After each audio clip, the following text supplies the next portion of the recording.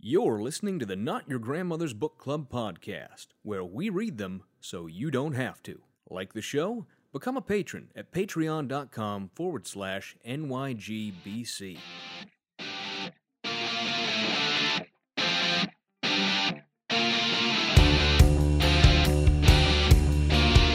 You should write a book, Fry. People need to know about the can eat more.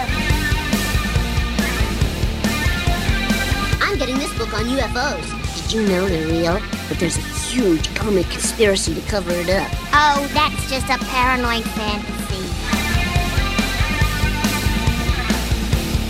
I want to be a book. She can pick me up, flip through my pages, make sure nobody drew wieners in me.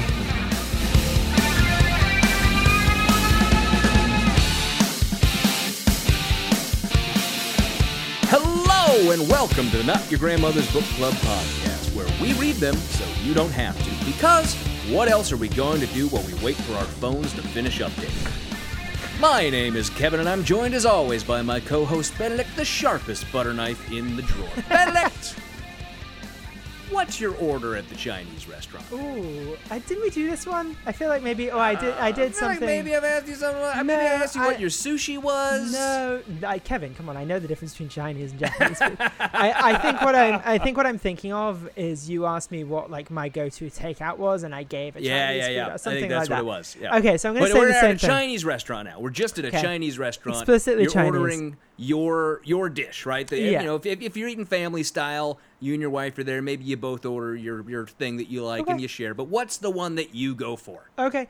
Well, I mean, as I've discussed previously, I'm a huge fan of shrimp toast or prawn toast, as it's called. It just sounds so disgusting It's to me. so good. It's like it's a shrimp patty on like bread fried in oil with like sesame seeds on it. Bread so fried good. in oil. Like, is the bread battered or the bread No, is just it's dropped fried into bread. oil? Fried bread. Just bread No, like soaked in oil. Shallow fried in oil. Yeah, pretty much. Okay. Um, So you enjoy the taste of oil. I get it. We all like Kevin, that. Yes. So do you. Don't lie. Yeah, that's true. I know myself.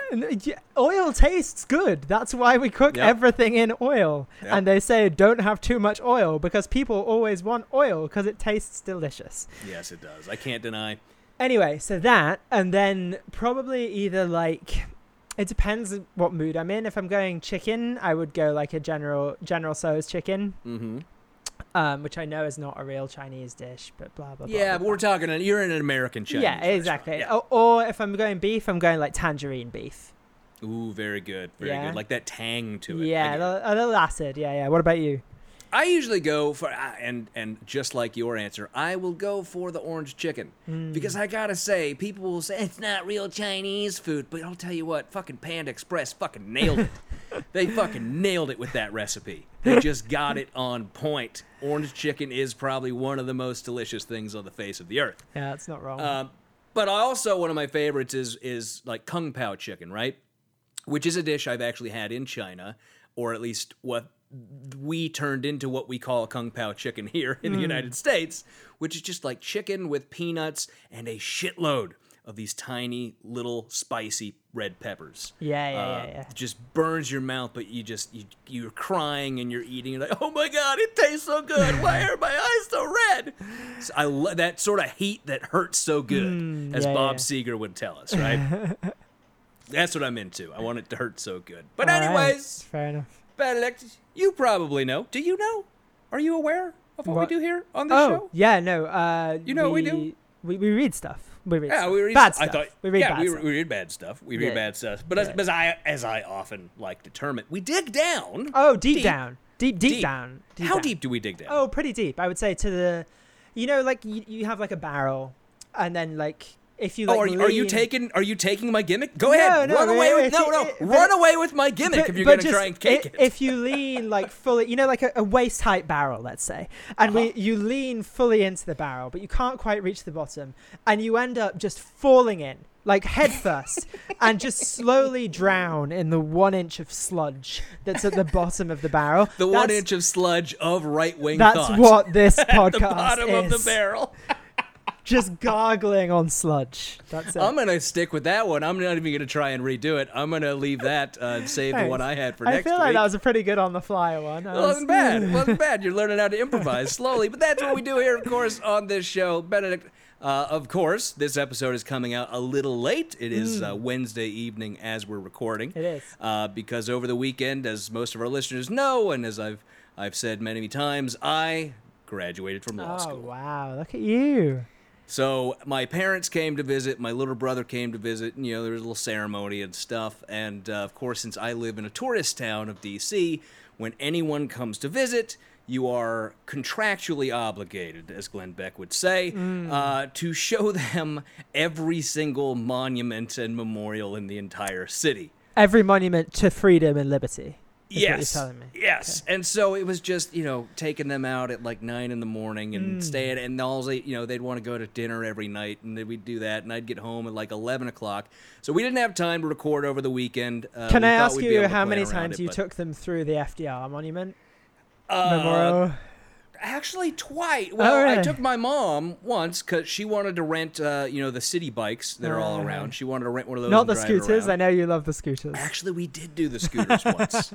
I don't mind the scooters. I don't really mind them that much. But we did both, and so I took my mom to the FDR Memorial, and then later... The FDR one is very tranquil. It's one of my favorite parts of DC, actually. Yeah. And then later, when I was hanging out with my little brother, my mom and my dad went back there, because my dad hadn't seen the FDR Memorial, or the MLK Memorial. They hadn't I didn't think either. your parents would be into going to the FDR Memorial. But well... I wasn't there for whatever my dad had to say, but I'm sure it was just him growling, "Goddamn socialist," under his breath the entire time he was walking through it. So, anyways, Benedict, why don't we, we're sorry that we're late, but we have an excuse this time, and this time, for once, it's on me, not Benedict. Yeah, look at that. But Benedict, you start us off. Do you have a hot take for us? Yeah, this you week? kind of stole my thunder, because my hot take this week is to congratulate Dr. Mr. Kevin. On his Dr. Mr. Kevin. On his Juris Doctor. You have to specify Juris Doctor Mr. Kevin. Juris Doctor Mr. Kevin. Coming soon to a court near you. Hopefully. Yeah. Yeah, inshallah. On what is a fantastic achievement of, law school is no mean feat, especially a law school as prestigious as the one that you attend. So my hot take is to say how proud I am of you for finishing this journey. Don't interrupt me, let me talk. It's not easy for me to be sentimental. I'm breaking my character as a mean bastard. Just let me go. It's been wonderful to watch you thrive at law school and stress out, but get through it. And I am incredibly proud of you for achieving it. So congratulations and well done. And I will never be this nice to you again. Well, I'm sure that all sounded wonderful, but your audio just cut out for me for about the last 10 to 15 seconds. Well, you know what? You can listen to it again so when I'm you sure edit it'll it. sound great on the edit when I do it. So why don't we try and fix our audio real quick first? Yep. Can you hear me? There we go. Got it back. All right. Cool. Anyway, congratulations. Thank you very much. What's your hot take? Thanks for asking the fucking question. No, it's fine. We were on a delay, obviously. Well, Benedict, your answer and something you said leads very nicely into my hot take for this week, which is law school's not as hard as you all think it is. It's a lot of hours, it's a lot of time, it's a lot of studying, it's a lot of work. But looking, and I'm probably, it's like the benefit of hindsight, looking back and being like, maybe not remembering how tough it was at first, my first year of law school, because you are getting used to an entirely new way of thought and of studying and all that stuff. But honestly, looking back now, I'm like, I could do that for another 3 years. I can survive through that for another 3 years. I think that's often the case whenever you achieve anything, though, isn't it? Yeah. It's like, you always belittle one always belittles one's own achievements and says, this is a continuation of my hot take of don't do yourself down so much. It's a great achievement. Congratulations. Well, also, I had a conversation with some of my law school friends over the weekend when we were doing all our graduation stuff, where we were half jokingly saying, all of us do this, right? We play up law school like it's harder than it actually is to get the sympathy of our friends and relatives. Yeah, but everyone in the fucking Ivy League does that. Everyone that goes to Oxbridge does that. It's like, oh, it's so difficult. Like, is it though? I mean, it is, but is it? It is, but we need the pity points. Yeah, we need exactly. the pity points is what we really need. Exactly. But anyways, I'm really excited to be done with law school and off on the next step of this journey. Really excited that the listeners will be going with us as well. So, Benedict, do you have something on your bookshelf? That's not how I normally say that. No, Benedict, that's okay. what's on your bookshelf this week? Oh, my bookshelf this week is The Gospel According to Jesus Christ by José Saramago, who is a Portuguese communist Not by Nobel Jesus laureate. Christ? No, funnily enough. Okay. Funnily enough, no. He's a Portuguese Nobel laureate who was I think either a member of the Communist Party or an avowed communist, who was persecuted by the Salazar regime, who is a good friend of our pal Francisco Franco, who is dead. But yeah, it's a reimagining of the Jesus story written from like someone who's very knowledgeable about kind of Catholic law, and you know, a subversion of the Jesus story, which is super interesting. It's subverting the genre, man. It's a little blasphemous, but it's not like it's not needlessly blasphemous. Like, it's Look, an my interesting friend, approach. allow me to introduce you to the Preacher comic books, which are incredibly blasphemous, which I find to be a much funner retelling of Christian mythology. Sure. Anyway, I recommend any Saramago. He's a very interesting writer and thinker. So Fantastic. that's me. What about you? On my bookshelf this week is something that ties in, actually, to this show. It is The World of the John Birch Society by D.J. Malloy. This is a book I picked up because, obviously, we're doing the John Birch investigation. And usually, you know, I like to pick up a decent book if I can find one about the subjects we're talking about. Did you send me a Glenn Beck book, by the way? I did. Did it arrive? Yeah, I did. Okay. I was like, I can only assume this is Kevin.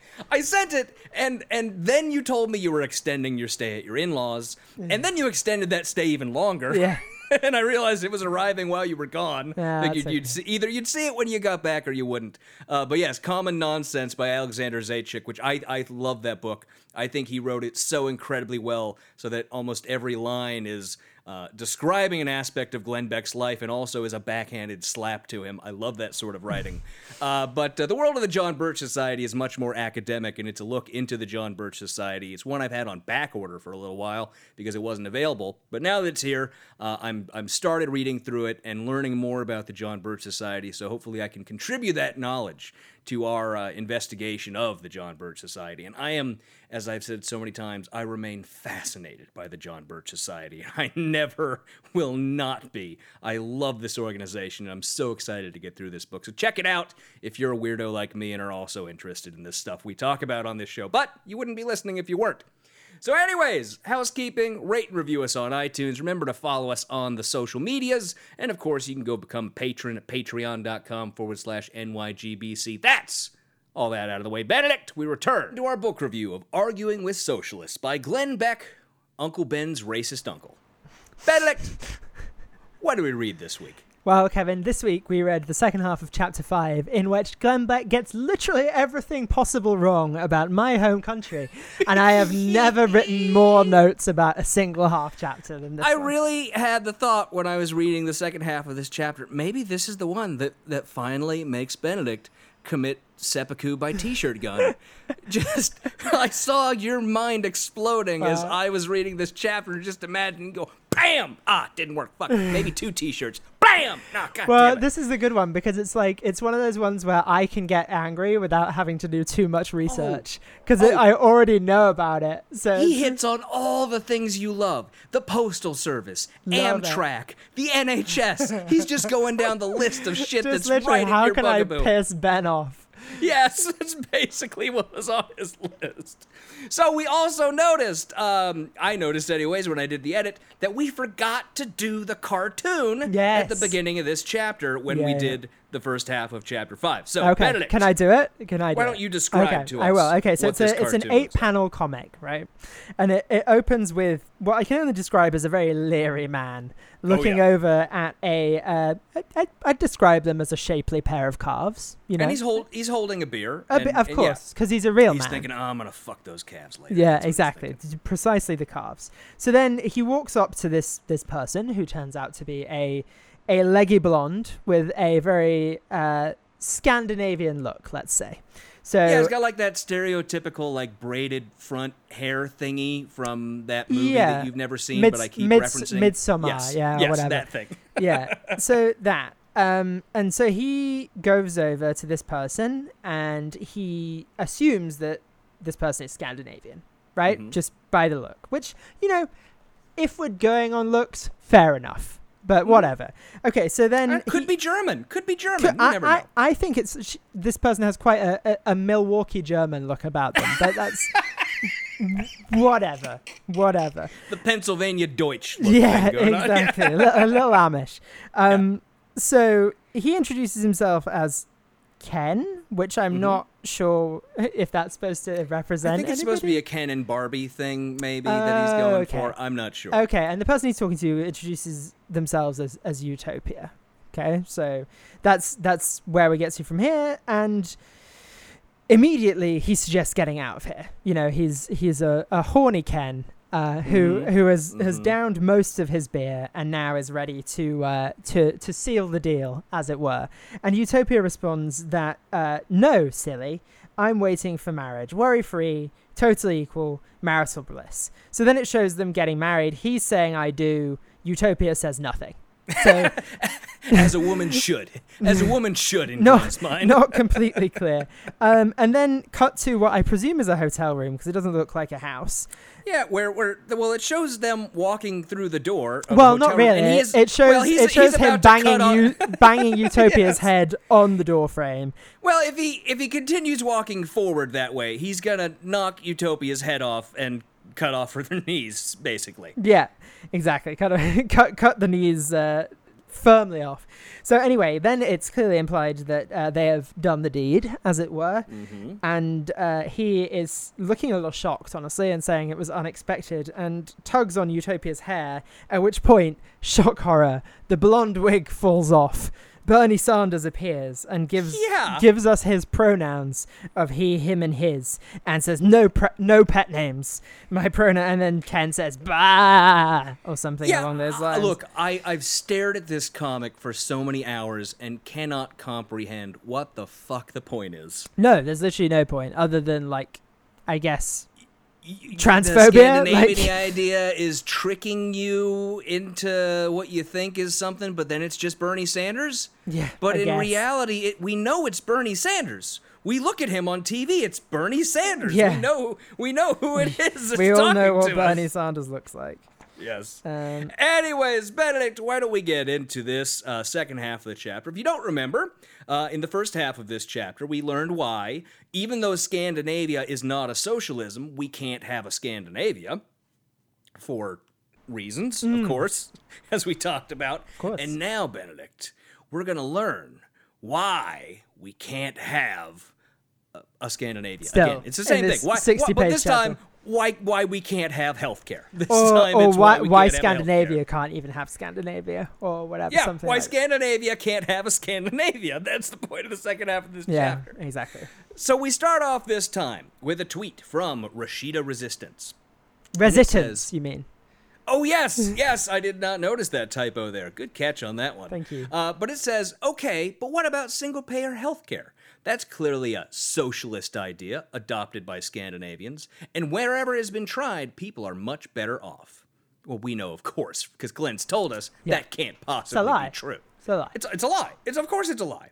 And he tells us, quote, single-payer healthcare models are appealing to many because they offer health coverage to everyone, making them far less complex than the current system. Patients don't need to worry about navigating the health insurance system. Doctors don't need to worry about hiring staff to comply with the impossible-to-understand insurance arrangements, although they do have to worry about plenty of additional government regulations. and people are covered regardless of whether they work. So there's no pre-existing conditions problem that must be dealt with. Okay, so we're done. We don't need to move on. That's it. The end. And he's previously done his like everyman agreement thing of, look, listen, I agree that it's way too bureaucratic and there's too much red tape in the American healthcare system, and a free market would figure it out better. And it's only because the government has gotten involved at all that blah, blah, blah, blah, blah, blah, blah. Right. And of course, never giving a good example of how removing all government from healthcare would make it all these better. Just vague references to it being somehow better, but he's going to start off now running through the rest of this chapter with examples of exactly why we can't have a healthcare. So he starts off with the first one, government waste. And there's a brain dump next to it, which just says, breaking news. Postal Service report $3.9 billion in losses for fiscal year 2018. Okay, do I have to do this again? I have to do this again, don't I? Yes, you do. Okay, okay, two things. First of all, the U.S. Postal Service is a goddamn miracle. And, it's not as bad as everyone said. Everyone loves to complain about the post office. The post office is actually great. Literally delivered us an incredible election despite all efforts to sabotage it, historic levels of vote by mail. Second of all, it's providing a service. So the object of that service isn't to make a profit. It is to provide a service that people otherwise couldn't get. So people couldn't get their mail who live out in the middle of nowhere without the postal service, because places like UPS, FedEx, and others literally refuse to deliver there because it cuts into their profits. The people who buy Glenn Beck books wouldn't be able to get their mail because wouldn't be able to get the book delivered without the U.S. Postal Service. And then third of all, the reason that the U.S. Postal Service keeps making a loss is because Republicans passed a bill in the early noughties forcing them to pay pensions, pre-fund pensions. Wait. Hold on. I know where you're going with this, but I have to interrupt and say, the early noughties? Yeah, noughties. Is that the term we're going with now? And because it's better. I love it. It's better because I have a non-rhotic R, so it sounds just like I'm saying naughty. Yes. So yes, the early 2000s, let's say, requiring the postal service to fund pensions through like 2050, which is a good thing, but then you can't complain about them making losses and be like, see, so much government waste. No. Stop it.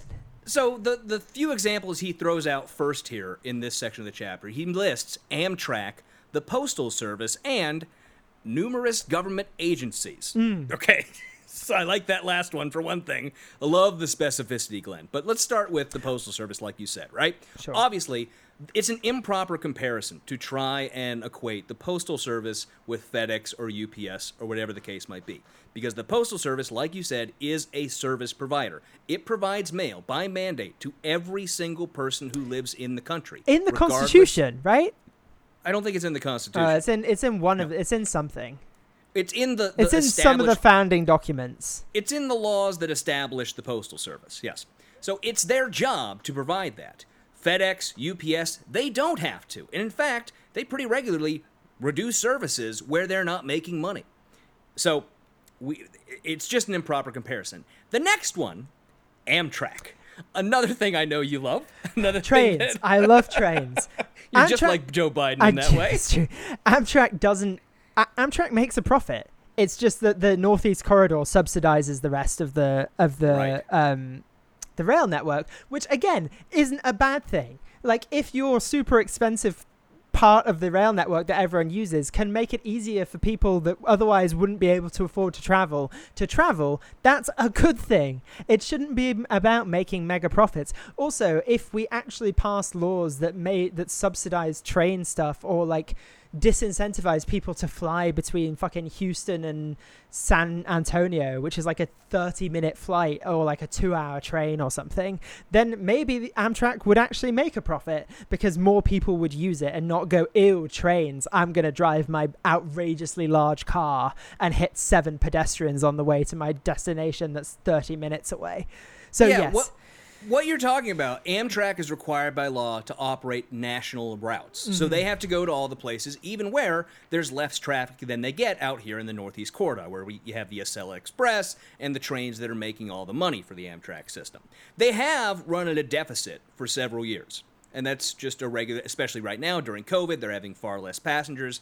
But again, it's a service provider. It helps get people from point A to point B. And compared to other forms of transportation, it has significant benefits. It has a higher reliability rate than most domestic airlines, at about 83% reliability versus 81% for airlines. It's about equivalent, but I'll give it that 1 percentage point. Also, for anything less than a 4-hour journey, it's much more pleasant than flying, in my opinion. Absolutely. A seat you can actually sit in, yes, I'll take Amtrak Wi-Fi all that the way. Mostly works, that you don't have to pay for.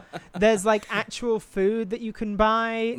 It's great. That's not airplane. I hate airplane food with a passion.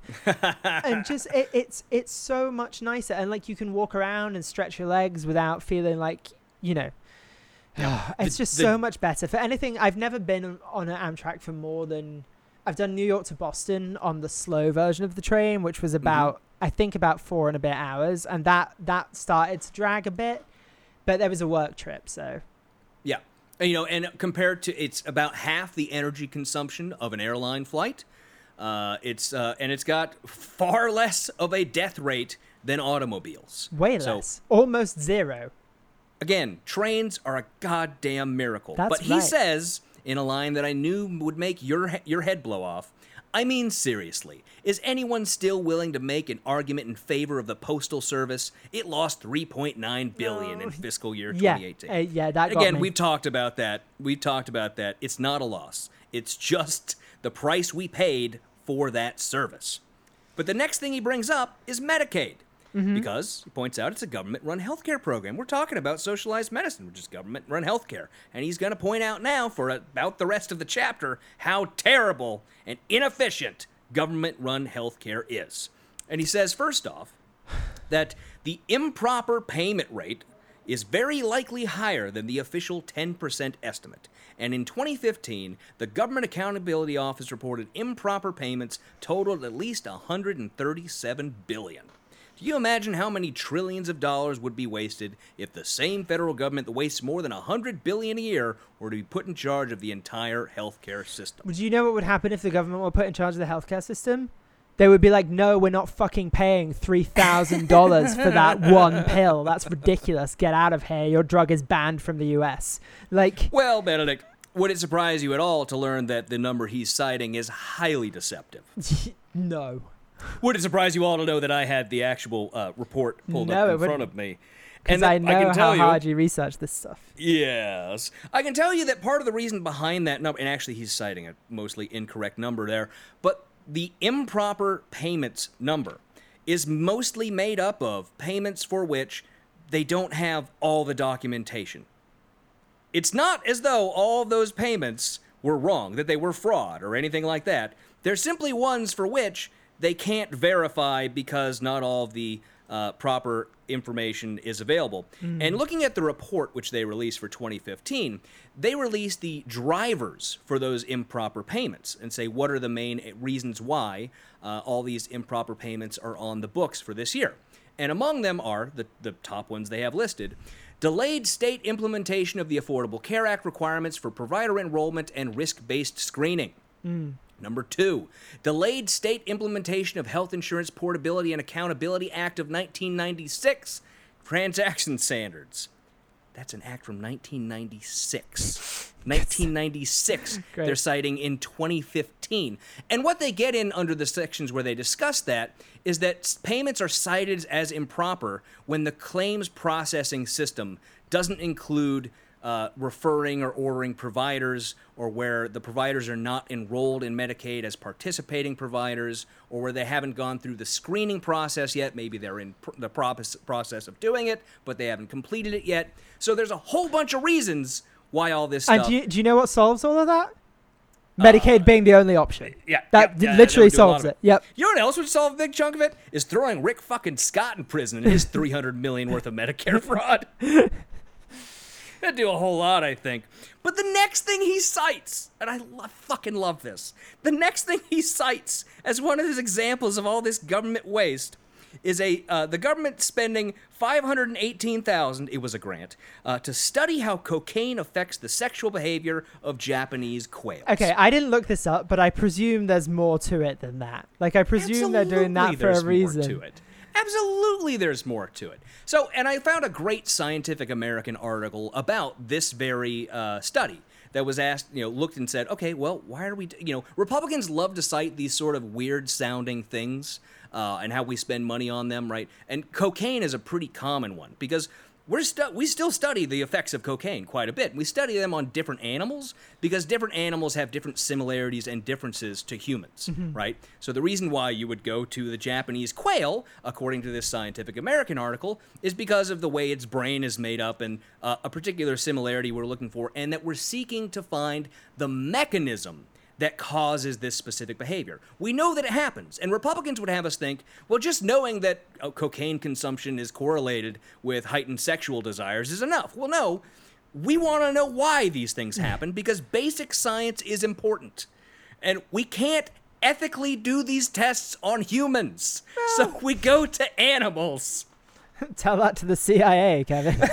Well, I said ethically, man. I did say ethically. That's true. No one here is claiming the CIA has engaged in entirely ethical behaviors over the years.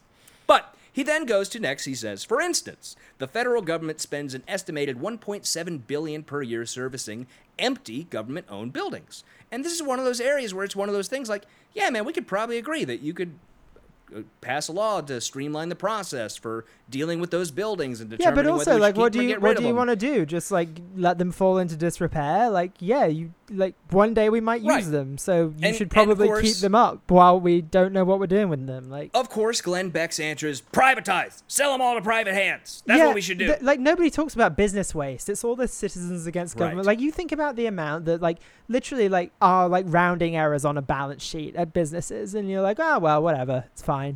Yes, and you started to mention there the next thing he talks about on his list, which is this group, Citizens Against Government Waste. It's of course, a right-wing impact group, which has more than 600 recommendations to reduce government waste in its Prime Cuts report, because they use a bunch of pig metaphors, so they went with prime cuts.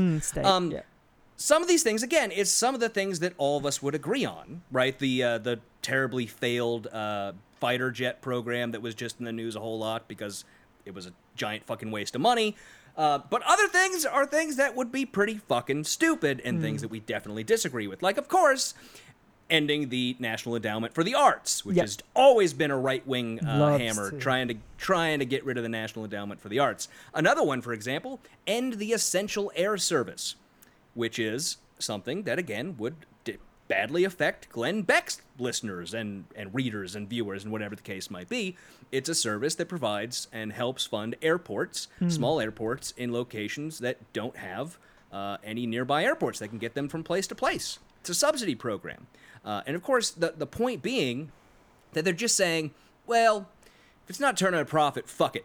It's the general feeling I get from reading this Prime Cuts report. Yeah. It's just cut everything that we don't think is valuable. If it's helping groups we don't care about, just fuck it. Just cut them all. Yep. Cut them.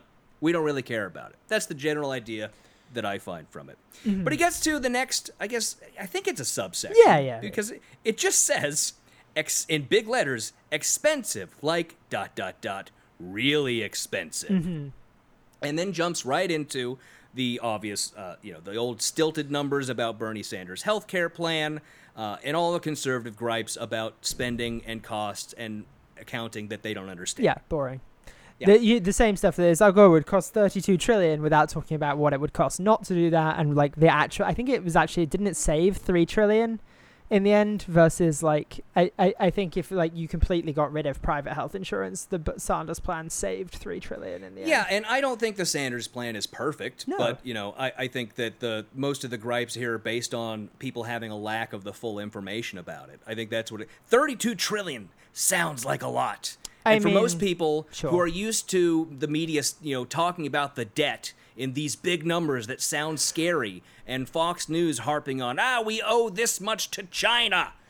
That sort of thing about these big government costs, that sounds really scary to them. And they don't know how all this stuff actually works out in the long run. But he also gets into talking about Medicare reimbursement rates. talking about how it would bankrupt most of Americans' hospitals if they had to have Medicare and reimbursement rates all across the country. Which leaves out, of course, the fact that most insurance companies already use Medicare reimbursement rates as benchmarks for what they set their own rates at. Yeah. And they do. It is true. Private insurance companies pay more than Medicare Yeah, but that's bad. rates. That is a bad thing. I would say, so the general mark, and I wasn't able to find any really good research on this, because most of what I was finding was from, like, the American Hospital Association, which, of course, is lobbying on behalf of hospitals, and I'm going to take it with a grain of salt, and they're putting out that 87 cents on the dollar number. And they say that it's for every dollar spent on the client, on the hospital patient? Patient is the word I'm looking for here. For every dollar spent, Medicare reimburses 87 cents of that. I think there probably needs to be more studies, figure that out. I don't know. But also, I'm sure this comes down to drug prices again, and drug prices just being outrageous, yes. and the costs of things just being outrageous. And if there's government regulation around the cost of things, then that stops being an issue. Also, just the fact that they can... another huge thing is the amount of bureaucracy required to, in terms of money spent on a patient, how much of that is actual healthcare costs versus the bureaucratic support system to, like, bill the insurance and make sure everything's all that stuff. So I bet that is at least 13 cents on the dollar. Like 13 of those cents are at least, I would guess, probably closer to 20 or 30 cents of what's spent on a patient is in these systems that are so entangled. Yeah. And so he's citing from sources, again, that I generally don't trust. He's citing, like, a Daily Caller article. He's citing the Tax Foundation. He's citing all these different groups that I didn't take the time to look into, because generally I'm just like, they're probably lying. But, he goes into saying, like, if you took all the money from all the richest people in America, you wouldn't have enough to pay for all this. All of which to say, like, your taxes are going to be raised. And once again... Maybe. Yes, maybe. I would say probably. Yes. If we do Medicare for all, I would say most likely yes. Your taxes are going to be raised. Yeah, but the you're net also amount you pay not on going healthcare. to have to pay for healthcare. We just need to start talking about healthcare as a tax, or health insurance as a tax, because it is. There's no. I mean, there's no way that you can't pay it. Essentially, it's essentially an ad hoc tax. Mm-hmm.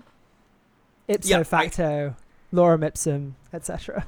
Other fancy Latin words. Yep. Exactly. Agree. So we get to the next subsection, which is just titled rationing. Ugh. And this is the big boogeyman that I recall the right wing always talking about this is around the Affordable rationing, Health death Care panels, time. all that crap. Yes. Right? He doesn't get to death. He never says death panels. But there's a little implication of death panels. He doesn't say death panels, but he means death panels. He refers to what we assume to in kind of a disgusting way, talking about that Archie kid.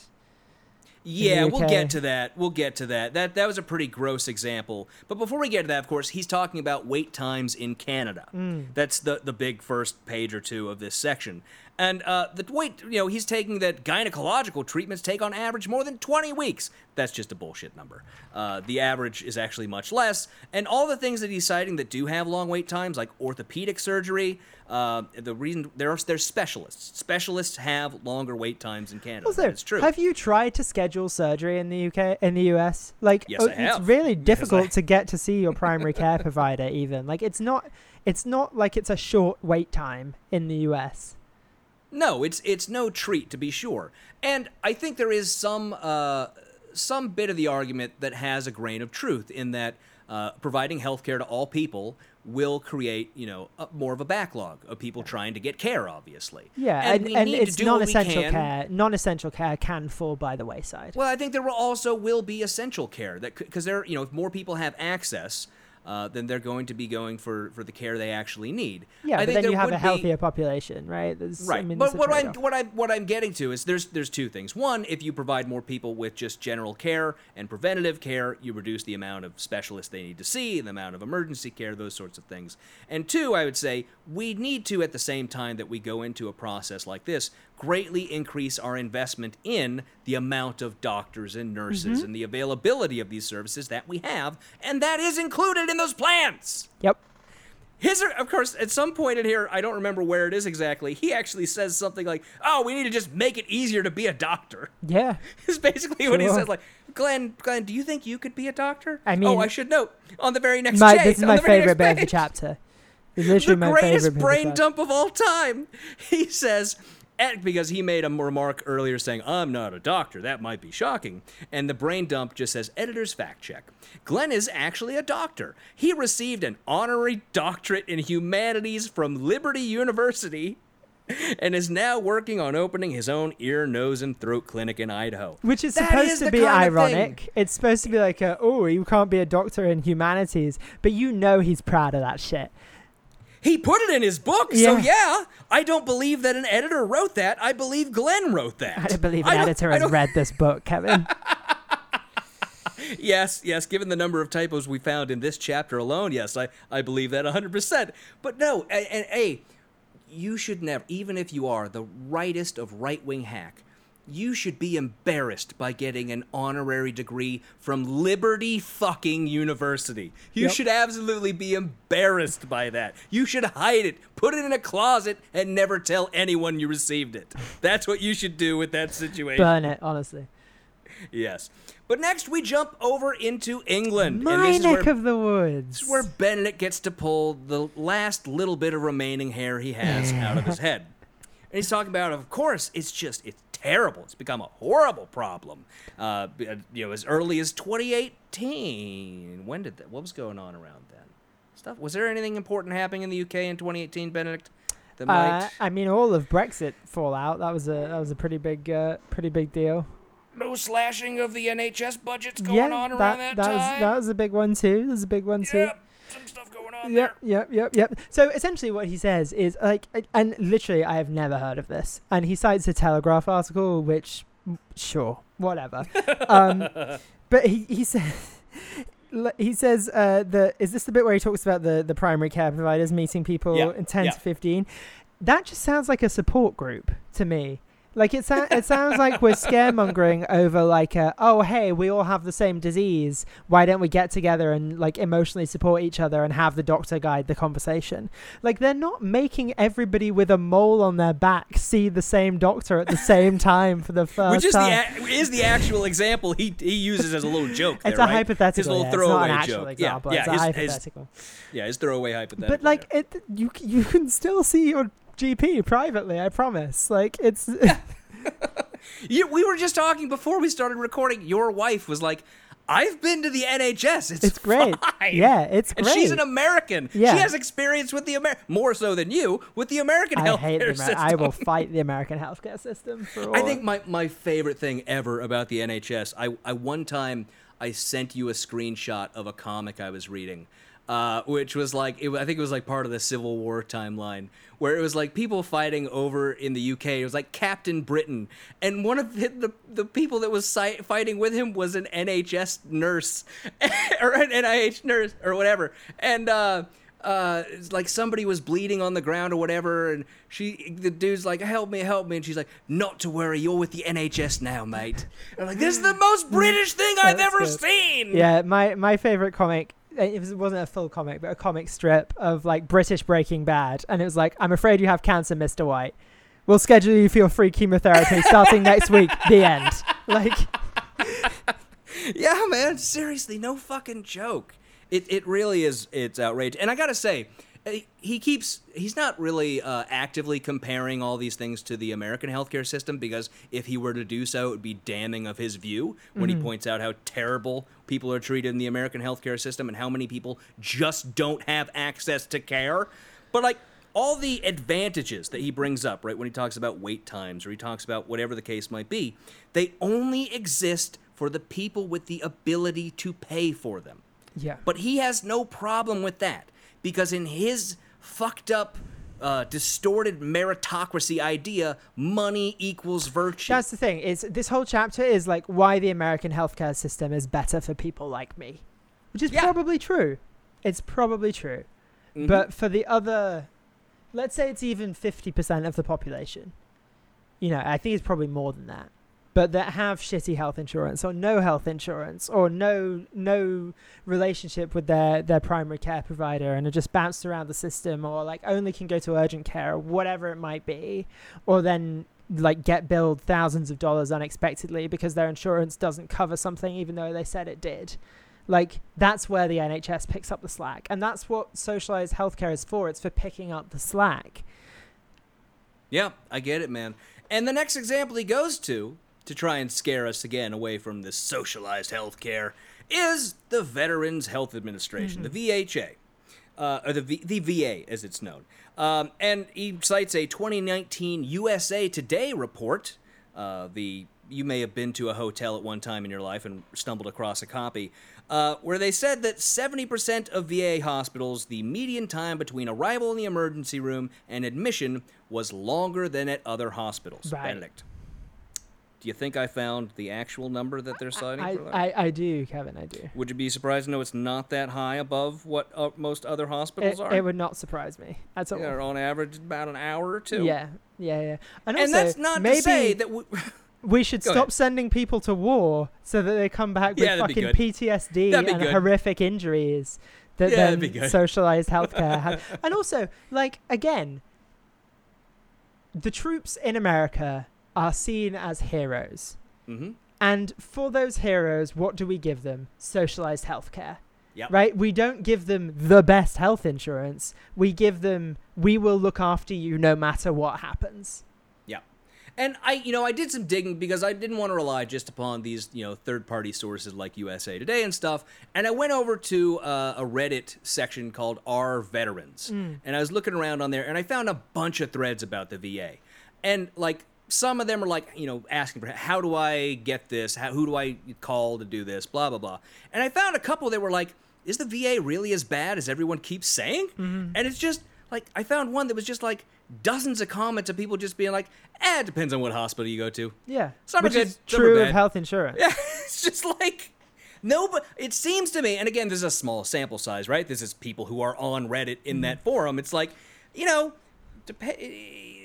seems like it's not what, and I think part of it is there's a heavily political, there's amount of political capital in always giving more money to the VA. Yep. Right? And just throwing money at it. And a lot of the complaints I found about it are more about, like, well, it's shitty dealing with the fucking bureaucracy. Mm-hmm. And the solution has always been, right, throw more money at it. And I don't think throwing more money at it is the it's make the bureaucracy less. Right, it's actually look for the problems and fix them. Yeah. But Republicans, because, again, for most things we need 60 fucking votes, we aren't able to do any sort of real shit. Yeah. We're just able to fucking throw money at it when we can, because you can do that with 50 votes. Yeah. So anyways. But the other thing I would just say is, just to put a fine point on what you said, is that with any national system in a country as big as America, there is going to be regional variance. There just is. And that's the sort of things that we can deal with. Yeah. It's not this massive, mind-breaking, destroying issue that Glenn makes it out to be. It's just like, we can figure out ways to overcome that. Not that big a fucking deal. But so the next tweet we get, separating up the next section of the chapter, is from Professor Tweed. And it says, well, maybe it's true that many other single-payer healthcare systems are flawed, but Scandinavians have proven that government can effectively provide high-quality healthcare to everyone. Glenn tells us right away, actually, they haven't.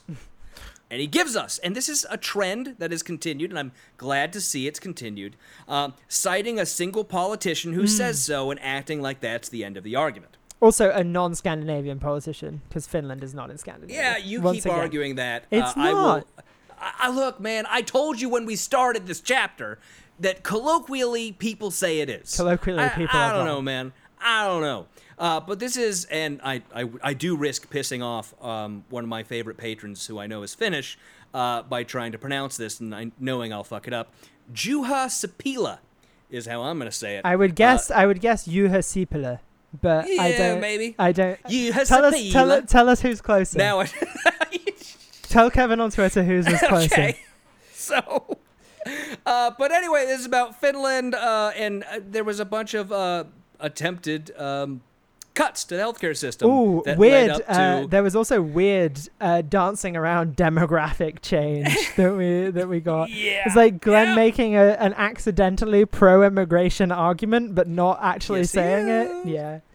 Well, of course, but no, he wants demographic change, but not demographic change. Yeah. You know what I mean, Benedict? He wants You know what I mean demographics there? to skew younger, but buy more babies, Does not want- buy more demographic change. more. Yeah, exactly. The smurfs. But look, I looked into this guy, this former prime minister. He had a number of scandals throughout his career. I'm not sure whether he actually resigned because, as he claimed, he was frustrated in not being able to make these cuts and reforms, as he calls them. Whenever right-wingers say reforms, they just mean cutting spending. That's really what they mean. But that's what he claimed. He claimed it was just frustration from that. But that's of course for Glenn. He cited one person who agrees with him. Why do we need to argue about it anymore? Mm-hmm. So he goes to the next tweet of the chapter from Rashida Resistance again, and this time he did spell it correct. And it says, if what you're saying is true, why do Scandinavians live so much longer than the average American? Which is the type of dumb comeback it's that Glenn would set up for himself to knock down. Yeah. Right? Which no one would really fucking think, right? Why are they healthier would be the better question. Which is also true, by the way. Yeah, which is also true. But he does point out two very true things on these next 2 pages, which is that A, Americans are much more overweight than most of the rest of the world, including most of Scandinavia, and we love cars way too fucking much, which kill us because they're murder machines. Before we get onto that, though, I want because he talks about Scandinavia, and then he's like, oh, well, there are a lot of other countries with higher life expectancies in the US, which I don't think is the own that he thinks it is. And then he's like, the likes of Chile, Greece, Slovenia, all have... like, those are all delightful countries. I don't know if you've ever been to any of those countries, but I've been to all... Oh, I haven't been to Chile, but I've been to the others. Slovenia is it's a delightful little country. It does seem like he was trying to set up, like, what he would call shithole nations, right? Yeah. But he just couldn't pick them? Yeah, he just couldn't pick any? Greece and Slovenia are both lovely. Right. China, I've been there. It's pretty nice as well. I know there's a lot of bad stuff there too, but no, it's a pretty nice Chile, place. Not China, right? Oh, was it Chile? I thought it was China. No. It's Chile. You're right. Chile. I have not been to Chile. I did enjoy a nice bowl of it once, though. But anyways, he is correct that we are fatter than most other countries. I love this illustration of Denmark looking like a Chad and the United States looking like with, the virgin fatso. Like. Yeah, it's just like, what the fuck? And the hat says Flint on it, so I think it was Michael supposed to be Michael Moore, Moore. Yeah. God, he hates Michael Moore so he does. fucking There's much. also there's a little brain dump about Michael Moore. I should be counting how many Michael Moore references he makes throughout this book, because it has been basically at least one a chapter, I think. Yeah. He really. And look, I don't love Michael Moore. No. I have a love-hate relationship with Michael Moore, much like I do with Vice News. Yeah. Because I love well-made documentaries, but I hate him. Michael Moore as a person. Take the best and leave the rest, Kevin. That's all you can do. Exactly. Take the best and leave the rest. But So my favorite bit of this is when he's like, they should really try and make Americans eat better if they want to solve this life. Yes, we should. We tried to do that with the school meal shit, and you fucking freaked out about government overreach. So as he does in this very chapter about that shit. Yeah. So we get the next tweet, which is Rashida Resistance again. Oh, Amtrak would also solve the car thing, by the way. Yep, very much could at least help with the cars, as well, but include Amtrak and better public transportation in most localities. Rashida Resistance next says, well, even if you're right, it's also true that the United States spends much more on healthcare than any other country in the world. A socialized healthcare system could keep costs under control. And he starts by playing the faux both sides thing. Well, he just goes right. chapter one, and then doesn't really answer the question. Yes, that's all he says. But he does go to the old, doctors come here from all over the world. The best doctors are here. Yeah, because all the fucking money. Yeah, exactly. Yeah. And it's like, look, I am not saying... I love doctors. I think doctors are great people. I'm not saying doctors should be poor. No. I don't think anybody's saying that, buddy. I'm just saying maybe they get to have one nice car instead of two. Maybe they have one Ferrari instead of two. Maybe the ear, nose, and throat guy doesn't have a $2 million whatever. McMansion. I mean, they can have a McMansion. I don't care. We just shouldn't make up numbers for how much procedures cost. They should be based in reality and how much procedures actually cost. I'm sorry. It does not cost $3,500 to stick a tube down someone's nose for a minute and a half. Yeah. But he says, there aren't a bunch of doctors flocking to get into Finland to be a part of their failing system. Do you know that? I'm pretty sure Glenn doesn't know that, to be for one thing. I don't know that, but I'm certain Glenn doesn't know whether or not that's true. But he follows that up with a Neil DiCaprio Cortez comeback where it says, if that's true, then why do I keep hearing about America's growing doctor shortage? And then Glenn says in response, because there is a doctor shortage. But that's not because there aren't enough people wanting to become licensed U.S. physicians. It's because the current system has numerous bureaucratic controls that significantly limit the number of doctors licensed every year. Without those requirements, many of which are unnecessary, we'd have more than enough physicians. You know what bureaucracy leads to, Kevin? What? Communism. Communism! I'm pretty sure by that he just means the tests are too hard. Yeah. I'm pretty sure that's just what the fuck he means. I don't know. Also, I don't know. This next comeback tweet, can you read it? And I think there's a typo. Yes, I was going to. Yeah, okay. I think there's a typo. There is, and I have no idea what he means because of that typo. Neil DiCaprio Cortez responds, without government-provided health care, people truly be free. Is he doing like a knockoff impression of like African In my American country, vernacular? people truly be free. Yeah. So maybe government-managed healthcare isn't perfect, but at least people have the freedom to live their lives without fear of getting sick while living without access to healthcare services they need. And Glenn says, no, of course I want everyone to have healthcare, but, debt? Yeah, so what's the solution, dude? Come on. Well, he's going to give us a little bit of a solution that is not really a solution by the end of this. But before we get to that, For the first time in this whole book, we get a check stamp, concrete, solution. Literally, like he's so proud of himself for providing an original thought that he's Well, it's not even that original, as I will tell you when we get to it. Oh, I know. But he tells us now we're going to learn about the tyranny this is of all quite socialized healthcare let's skip systems. through a lot of this. Well, the first one he brings up is the tyranny of the Little Sisters of the Poor case, which was just you have to have insurance that pays for birth control. Yeah. Such tyranny. Also, so bad. he so really horrible. ties himself in knots of like, it's not the corporation or whatever, non-profit, whatever, isn't free if it's forced to do this. But then, like, a person isn't free if they're forced to pay for health insurance that other people could get for free. Like, his concept of freedom is completely ties itself in knots. Not just here, but later on in the chapter, more obviously as well. I think we both agree he has a pretty fucked up idea of what freedom is. Mm-hmm. I don't think we have any disagreements on that front. But he describes this so outrageously, right? I think my favorite paragraph of this whole thing was, there are endless examples of how government has used its power to silence individuals or take away their rights, especially on the issue of healthcare. But let's turn to one both of us are old enough to remember, although I'm willing to bet only one of us will. Barack Obama's war on the religious rights of Catholic nuns. Sure. The only thing surprising there to me is that he didn't include the Hussein as his middle name. Yeah. That's true. Yeah. Only thing I'm surprised by there. But next we get to the gross, sad part of this chapter. It's really sad. Where he's relying upon this terrible... And this was not the only one of these stories, right? There were two of these stories. You mentioned it a little bit earlier.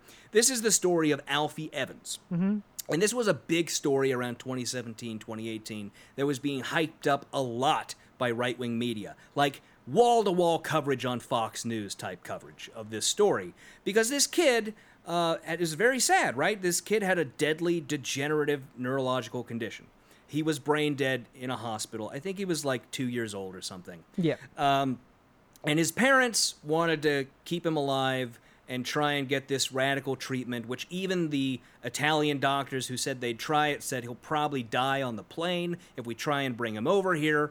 And it was this long, lengthy court battle in which the court finally said what's best for the child is to just euthanize and remove the feeding tube and all that. Not even euthanize, but allow to die. Right, exactly. It's horribly sad. Yeah, and tragic. Unlike Glenn, I'm not going to pretend I have the fucking answer for this situation. No, but what the answer is not is people demonstrating outside a hospice where other children are dying. And right, which was what was going on at that time. People who were harassing the employees of that hospice, sending them death threats. It was a fucking nightmare. And it was just the absolute worst. And Glenn spins this into one of the horrors of socialized I would healthcare. just like to point out that there are private options in the UK. Like, well, there is a socialized that's system. not even the issue. No. And that's no, but he what does you're say saying. that he does say that the UK has a fully socialized system, and that's just not true. Right, and what you pointing that out gets to the point that this isn't even about socialized healthcare. This is simply about when does the child's best when is what's best for the child override what's best according to the parents? Mm-hmm. When do we say enough? This is something that comes up a lot in cases of child abuse, in cases of child neglect, here in the States, abroad, everywhere, whether they have socialized healthcare or not. This is a terrible issue that courts have to deal with all the time, and I don't think there are any fully comprehensible or satisfying answers to the question. Tragic. But it's fucking tragedy porn for the right wing. Mm-hmm. It's exactly what it is. And there was another case like, I think Charlie Gard was the other one, which was a few years before this, where basically the same thing happened. And he caps that off with a George Bernard Shaw quote on the bottom of the page, just for a little bit of humor. Yeah, yep. Just to put a funny exclamation point on that horrible story. Yep, how great was that? Fuck Glenn Beck, man. But he says government. It's all about power. It's not really about healthcare.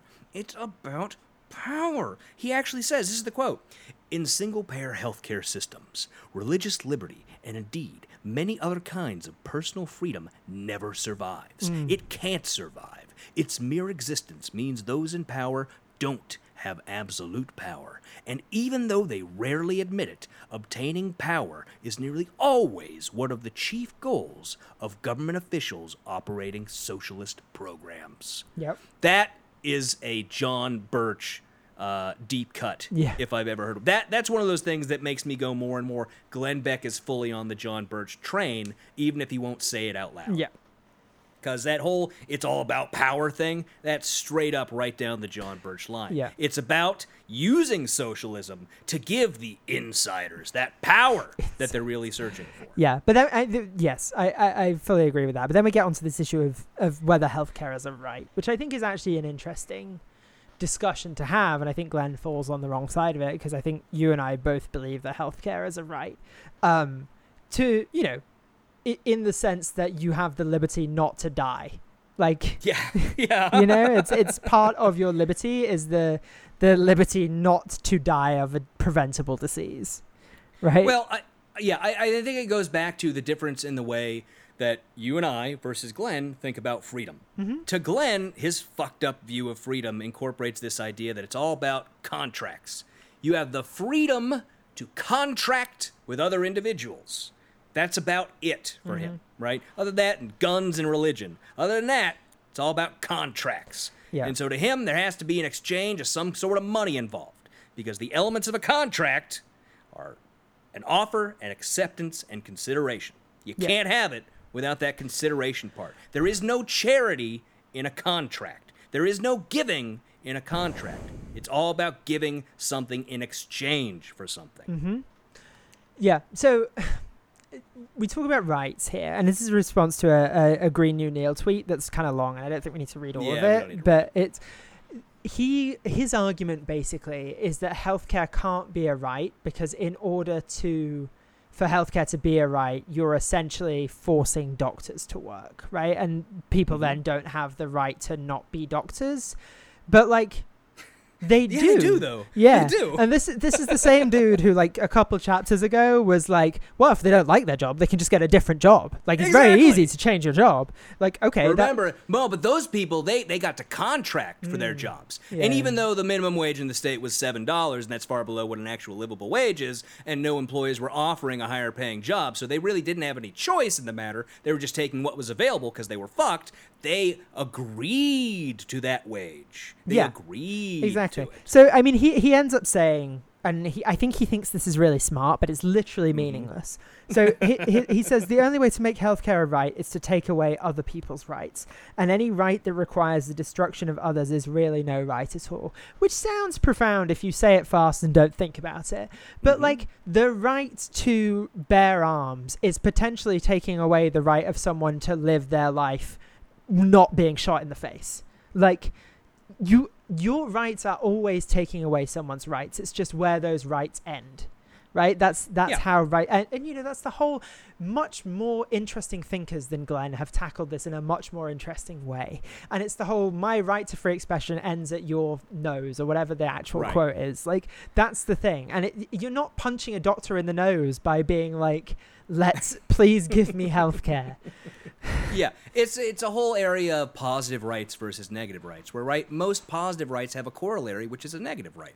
The right to free expression may include the right to yell racial slurs, but someone else may have the corollary negative right to live free from harassment from your racial slurs. Exactly. Right? So there's a balancing there. Yeah, right? And literally, again, they have the right not to work as doctors unless it pays a wage, which they... Yeah. But again, under socialized medicine, we would need to encourage enough people to want to be doctors. And maybe you do that by paying a high wage. Maybe you do that by giving great benefits to doctors. There are ways to encourage people to... Maybe it's free med school or whatever it is, or like subsidized med school. But there are enough people in this country that we can get enough doctors if we want there to be enough doctors. And maybe it won't be all the same doctors that are currently doctors, but there are enough doctors. There's a lot of bad doctors. I think most of the ones Trump ever had. Pretty bad doctors. But so we get to the next tweet, which is Professor Tweed. We're getting near the end here. If taking away some of the 15 pages away. A lot of it's nonsense. If taking away some of the rights of healthcare providers is what it's going to take to ensure all people have access to free healthcare, then that's a price worth paying. And he makes a point here that I think sounds better to him than it actually is. And he says, you may think that the tides have turned in your direction and that most people will generally support your positions. Parenthetical. That seems a little delusional, by the way, since Donald freaking Trump was recently elected and Republicans have control at least one chamber of Congress in all but 4 years since 1995. Now, regardless of whether Donald Trump was freaking elected, and regardless of whether Republicans have had control of any fucking chambers, they haven't won the fucking popular vote in my lifetime except for once. Yeah. The second Bush election. Yeah. So the majority of people are on our side and have been. Yeah. Yeah, but, I mean, that's just how the stupid system works. But. Yeah, and the point he's making is just like, oh, it sounds good to do this, but well, it's going to be fine if people agree with you, but what if they don't? Point is, they do fucking agree with us, man. They do. They disagree and always have disagreed with fucking you. Yeah, you do. Populism. But he goes back to a little more fear-mongering about the NHS, right? Death panels. Death panels. He actually goes to the death panels here, right? Talking about how, first he starts off with cataracts. Talks about how a report from the Times said people are struggling because of a cost-cutting drive in 2019, which left long wait times to get cataract surgery. I mean, it's fucking self-fulfilling prophecy if Boris Johnson gets in and cuts fucking NHS funding and then says, oh, we need more private because look at these wait times. Also, he's like, what if grandma's too old to get a hip replacement? Like, okay, dude, grandma's probably on Medicare anyway. Like, this is already, if you think this is a problem, it's already a problem for grandma.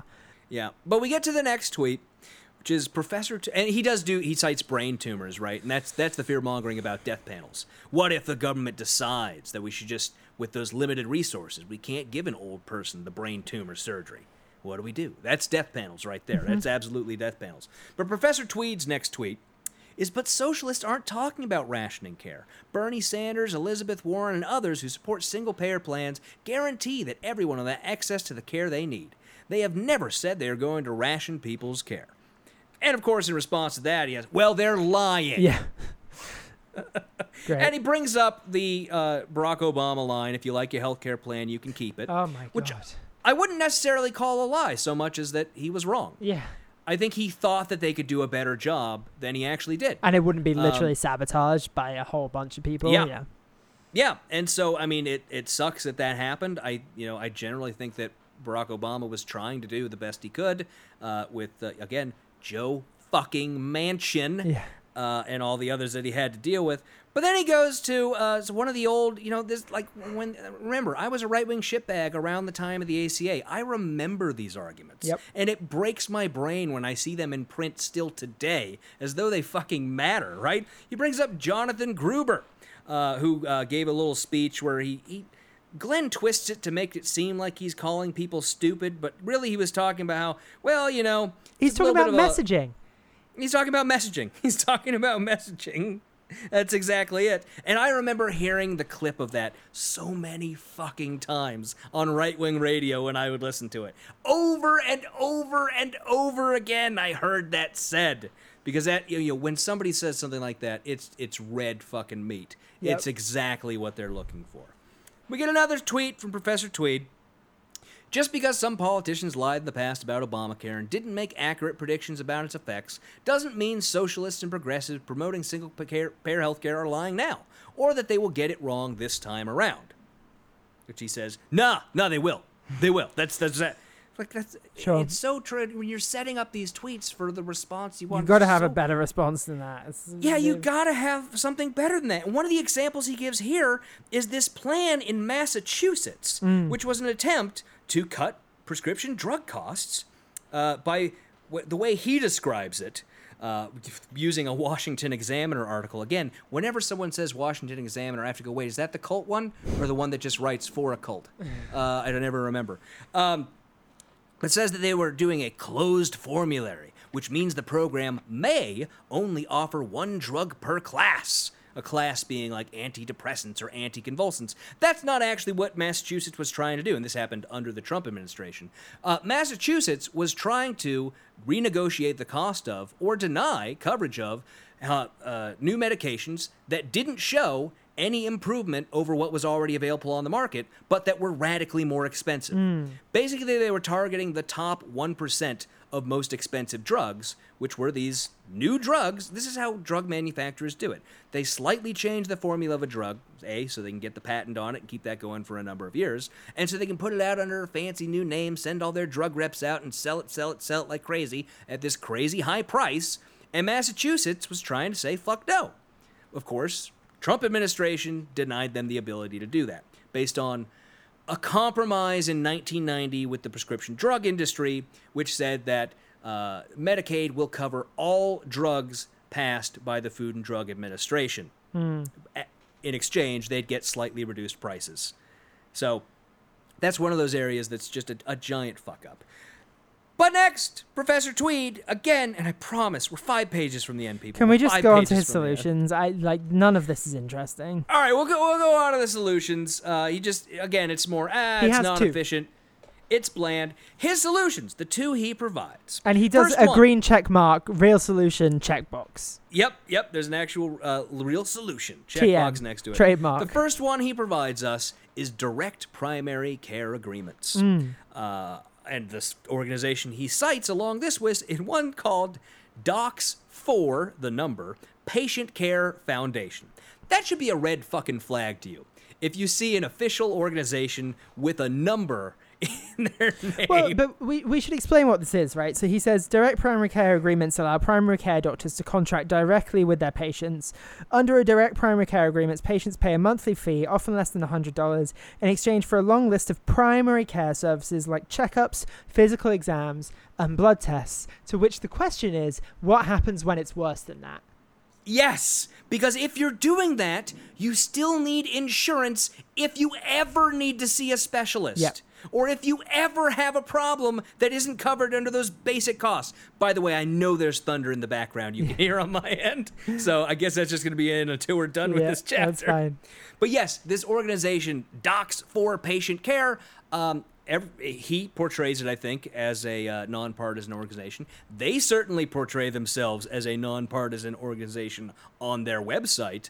But if you look them up in, say, SourceWatch, which is a great website, you can go and check all these sorts of foundations and organizations, you find that they're actually part of the State Policy Network, which is a web of right-wing think tanks that attempt to seem as a individual nonpartisan organizations, but that are all actually linked to ALEC, the American Legislative Exchange Council. All right. The right-wing legislation writers who put forward terrible legislation across the country. So then the other one is essentially he wants patients to unionize, it seems like. It sounds like he's just like, we should band together and negotiate collective deals. Like, ooh, where have I heard this idea before? Again, he's talking about associated health plans, which were authorized under, I think they were authorized under the Affordable Care Act, and then expanded access once Republicans took back power because they love the idea. Once again, the problem with this is it's fine if you can band together with other healthy people. What happens to all the people with pre-existing conditions that nobody wants in their group because it drives the price up? So you start discriminating against people with pre-existing conditions, and they're forced to band together or not band together and pay unaffordable premiums because they are already sick. And by the way, with COVID, most of us have been exposed to COVID in some way. Not most of us, but millions of people have been exposed to COVID with potentially long-lasting effects. So any of us might now have a pre-existing condition. Yeah, and so again, his solutions to the problem of providing healthcare to people who are Glenn Beck vulnerable. solutions. Glenn Beck solutions to provide healthcare to people who are vulnerable, who don't have healthcare, or whatever the case might be, are solutions that are only fit for people who are in the best of health and have no financial problems and are able, generally, to just get insurance already right now. Yeah. That's what he's got. It's fucking... And he goes back to his old charity thing, which I love. That's the end. I really love that. Read us out. He actually said, quote, "Association health plans have tremendous potential for helping lower-income people as well. Charitable organizations, churches, and other groups could form associations that provide health insurance at reduced rates or even for free to lower-income families. People with more money in their pockets might pay extra for these health insurance plans than they otherwise would, but they would do so voluntarily, knowing that they are helping another family at their church business or someone who is committed to a shared cause." That is not the final paragraph. That's just a load of bullshit. Again, why did none of that happen any time before now, Glenn? It could have always happened. Yeah, exactly. But the final paragraph, which I will read, as I always do, is as follows, quote, "Charity, not coercion and manipulation, can help America's uninsured population, but only if the American people are given the ability to do so. Current laws make all these ideas unworkable or even impossible. Again, it's clear government is often the biggest roadblock to improving people's lives, not some greedy corporation or middle-income families who don't want to pay more than half their income in taxes, like they do in Scandinavia." End of chapter 5. Good stuff. Again, I have to bring back, because it was the first half. They don't, on average, pay more than half of their taxes, but half their income in taxes in Scandinavia. But, Benedict, I like to do this when we get to the end of the show. I think this might be a thing I do from now on, because I think it's a nice way to wrap up. I want to ask you, what was the main point of this chapter? I think you'll find that I wanted to introduce this as a concept way back when, and then you were like, I don't like doing this every week. I don't think there's enough of a point to the chapters. We both were supposed to do it. Now I'm just asking you the question. So you just don't want to. So I think the thesis, as it were, is that socialist healthcare is broken around the world, and that you will die if socialist healthcare is implemented here in the US. But Americans are dying anyway because they're too fat and drive too many cars. So what's the difference, really? Is my counter argument. So why try? Exactly. Right? Why even bother? Exactly. All right. Well, that's it. Thank you all for listening. We hope you enjoyed the show. We went a little long tonight, but I think you all deserve it because the episode's coming out late. If you just can't get enough of us, you can go over to patreon.com/NYGBC and become a patron for as little as $2 an episode for patron-only episodes, shout-outs on the show, drawings to win our copies of the books we read, and more. As always, we have to give a shout-out to our wonderful and amazing patrons: Benjamin Carlisle, Dexter, Allison, Corey Bidding, Megan Ruth, Glaurung the Deceiver, Big Easy Blasphemy, Becky Scott Fairley, Stephen and Cindy Dimmick, AJ Brantley, Taro Takanen, Skeptical 7th, and Andrew Jenko. Thank you all, as always, for being our patrons. That's it for this week's show. Till next time, puny God. Goodbye. Goodbye.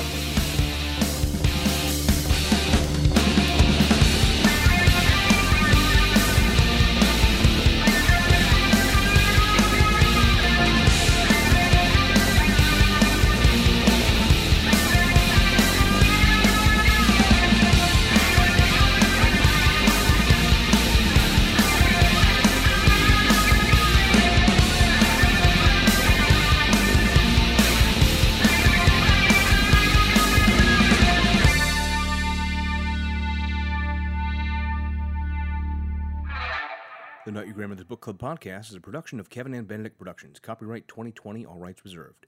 Music for this podcast is by Silverman Sound Studios. Find out more at silvermansound.com.